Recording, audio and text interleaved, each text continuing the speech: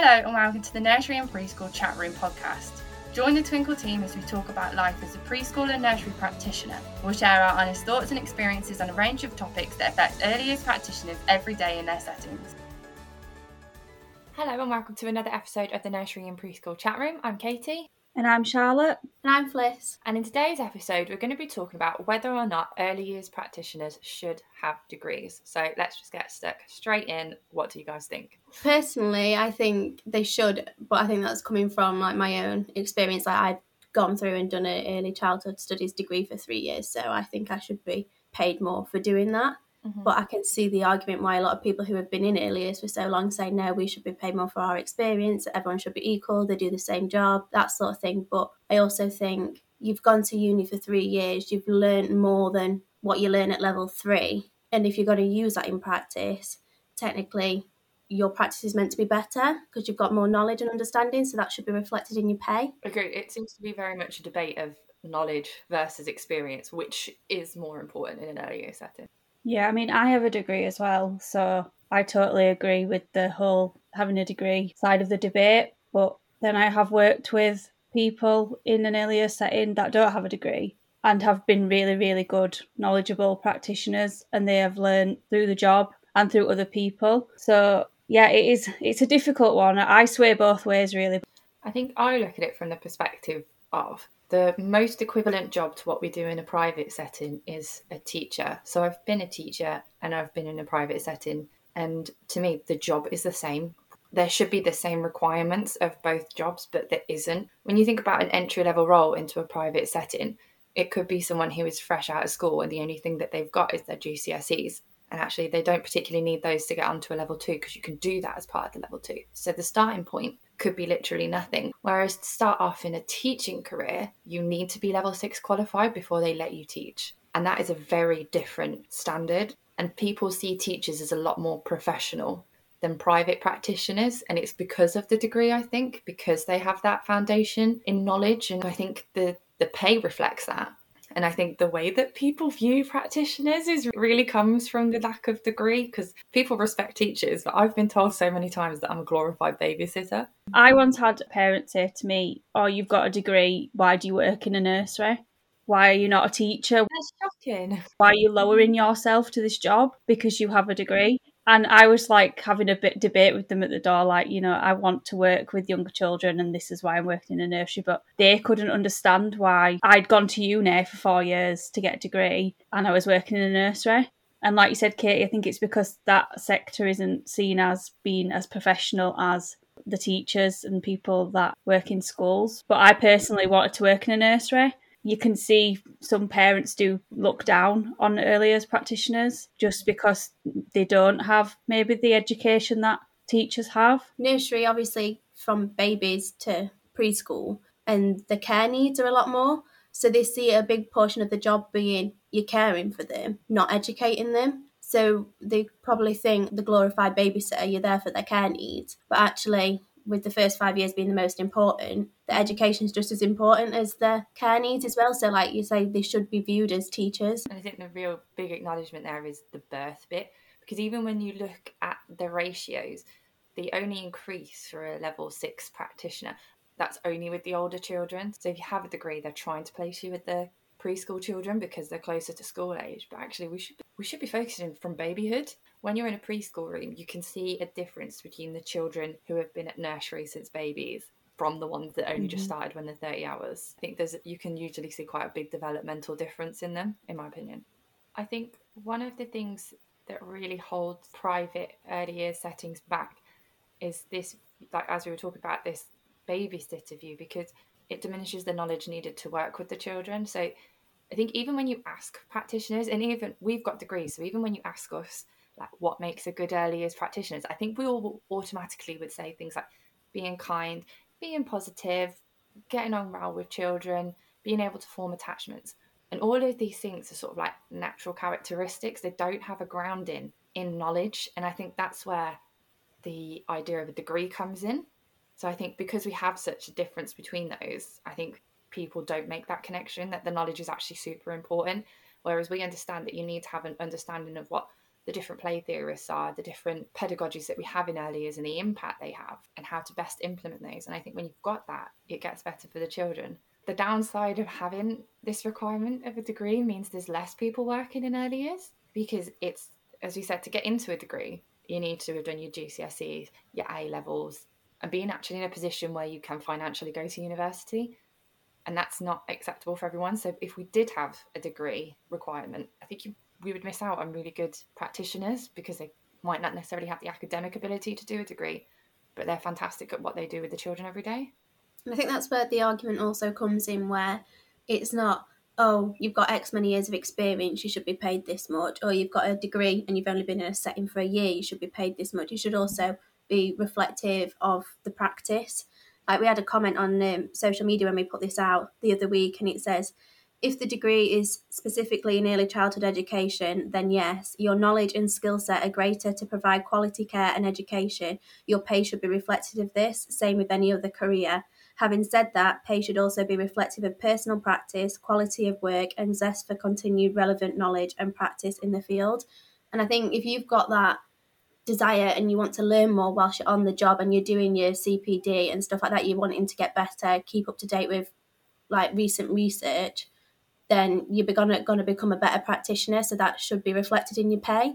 Whereas if you could be fresh out of uni, yeah, you've got all the new knowledge, but you've not got the desire to continue to learn, and your practice might not be necessarily that good, even though you're degree qualified, but you're getting paid more than someone who is wanting to better themselves after doing a level 3. I think that's where it gets a bit tricky. So I think you've made a really good point for this, because from a lot of the people that I spoke to when I was researching this at uni, quite a lot of degree practitioners go straight into management roles, which, if you're spending more of your time in the office doing admin and paperwork, you're not putting that degree into use, because your degree doesn't teach you how to do invoicing. Your degree doesn't teach you how to manage staff. Your degree teaches you how to be with the children and how to better the environment for them. So it's a missed opportunity, but sometimes the only way to justify the increased level of pay for someone having a degree is to put them in that management position, which doesn't necessarily add up. Yeah, I mean, I used to have to sometimes like fight to be in my room because I was the room leader, but I was also like, oh, can you just come into the office and do this? And I'd be like, but I need to be in my room. I need to be with the children. I have 11 key children. You know, I need to know what's going on in there as well. I don't want to come in and think, like, why has that changed? What's going on there? Because I need to be in the loop. So you used to have to be like all the time, like, no, I'm not coming into the office to do invoices because somebody can't do it. I was like, you'll just have to leave it and do it later. It's quite a refreshing attitude, though. I'm sure we all worked with people who would like dive at the chance to get out of the room, because again, it's a hard job, but I haven't met many people that were like, no, let me stay. I had 2 manager roles, and one was when I was in ratio half the day, and the other day I was out doing rotas, blah, blah, boring stuff. And then I took a different job where I was in like ratio all the time, except for half an afternoon a week where I went off to do the SEND coordinator things. And I much preferred the second role, because I actually felt like I used my degree and I was like helping the staff. So I think that was a really important part. I also think that's a good thing as well. I think managers and deputy managers still should have to be in the room. Like in your roles, you've had to be in the room, but in many settings, they probably don't go into the room. They are just in the office all the time unless they're needed in ratio. And I think, one, it sets an example, because especially if they're level 6 qualified, they can help the other practitioners with their practice. And I think it just makes you continually develop better as well. Like, how are you to manage a nursery when you're not keeping your own practice up to date? Yeah. I always thought one of the solutions to having degrees in early years was making sure that there's a difference between a leader and a manager. So a manager could do stuff that doesn't require the childhood knowledge. So you could be looking at things like appraisals and the invoices, admin.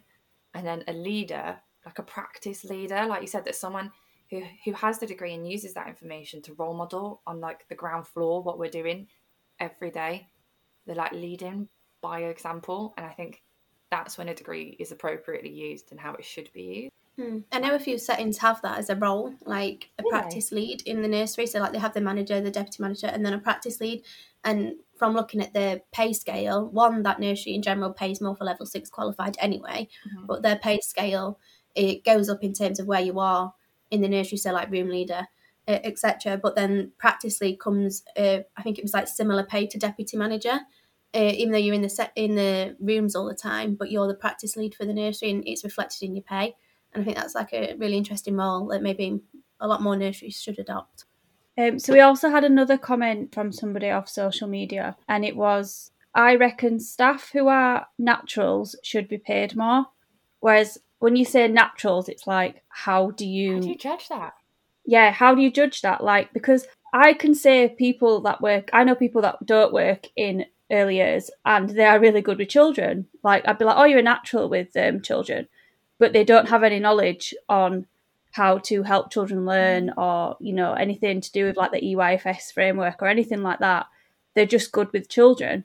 So if you're saying, oh, pay people that are naturals and get on really well with the children, then that could be anybody. Yeah. Like, you could walk in off the street and just be someone who's like a natural with a, you know, with a child. You could play with them really well, but then do you know what sort of things you're teaching them? You do have that knowledge of, like we said, theorists and all these things to do with early years. So I don't really think you can pay someone off whether or not they're a natural or not. I would argue that I am actually not a natural with children. Like, I don't think I gravitate towards children, and anytime anyone finds out that I've worked with children, they're always like, you.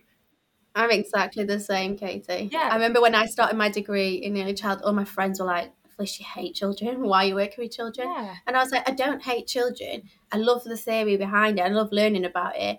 And then I would work with children and I liked it. But they always just had this perception of me that I hated children. And I was like, where have you got this from? Yeah. But I actually really like working with them. But so obviously, like, to the open eye, me and you probably aren't naturals, but we're good as practitioners. Yeah. Like, I worked hard to learn about it, and I think when you put me with children, you see a very different person. And I'm super biased against myself. I think I'm good with kids, so put me in a position where I'm in the room, I think I'm good at what I do. I make sure like the learning intentions are being met and developing, I'm extending, so I think I'm good at that. But I'm a bit sarcastic in reality, so I think you think I'm terrible with children. So I think we can all agree, based on the things that we said, the idea of a degree in early years private settings sounds great, but the reality is it's only worth enforcing that if it's used appropriately. So for this week's practitioner problems, we have a question, and it is, do you have any ideas what to post on your nursery social media page to make it more engaging? That is a tricky one, because you use your social media in a nursery to sort of attract families in as well, not just engage with the parents you already have. And then you've got so many things to contend with. Like, I always think putting activities that the children are in, like of the amusing activities, is a great shout, but then you've got to contend with blah blah's not allowed to be on social media, and making sure that you've either gone through and like edited them out somehow, or that you don't put a picture on, which is always a nightmare. Yeah, I think it's good to have a mix on there, because like you say, putting the activities on, but I imagine most parents will be scrolling and they've already seen that picture of that activity on the daily diaries that day. So like, oh, I've already known they've done that. Like, make something a bit more. So like, get involved with like doing like polls, putting like top tips out there, things that they're going to engage with a bit more. So maybe things that they don't necessarily hear from you directly when they're doing handover, or like messages through like email and stuff, but like more like different sort of things, like top tips on potty training and that sort of thing would be a bit more engaging, and like polls on stories. Yeah, making them feel like they're involved in nursery life. Like, if you know some settings update their menu every couple of months, you could do like a vote online being like, what should we include for the menu this month? Blah, blah, blah, blah, blah, blah, blah, blah. And I think those little decisions, which don't technically have a huge impact on your actual day, but make them feel involved, are probably really important. We once put on our social media the chance for a parent to interview with us, so they could decide on sort of the staff members that we hired. Really? So we only did it a few times, but we just gave them the opportunity to be in the room when we interviewed people, just so they could get a feel of like how we did the process, and if there was anyone that they thought would be really good working. Because it's nice to get the parents' perspective as well on somebody they'd like to look after their children. Did you get many people want to do it?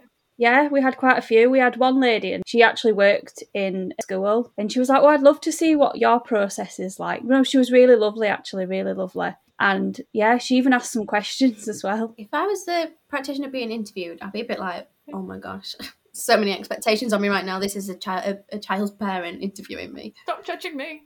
Yeah. We also did like giveaways and things as well. That's so strange to me. Like, we never did anything like that at my nursery. What were you giving away? Not like a car or like a holiday or anything. Ferraris for everyone. Just like little hampers that we'd put together or we'd get donated from other companies. We'd just raffle them off. And if it was like children in need or anything like that, we'd just put on like a little giveaway. I think as well, you mentioned this before, Charlotte, but like videos of the nursery as well. Just so, especially now, because I think a lot of settings post-COVID don't actually let parents through the front door. The inside, if they can remember it, is just a blank to them. So it's nice to give them that context, and as part of the video or image you could sort of like annotate it or put in the caption like, we set this up because of A, B, C, to show them like what you do and why, and they can use that to not set up their own nursery at home, but you know, like extend home learning. Yeah.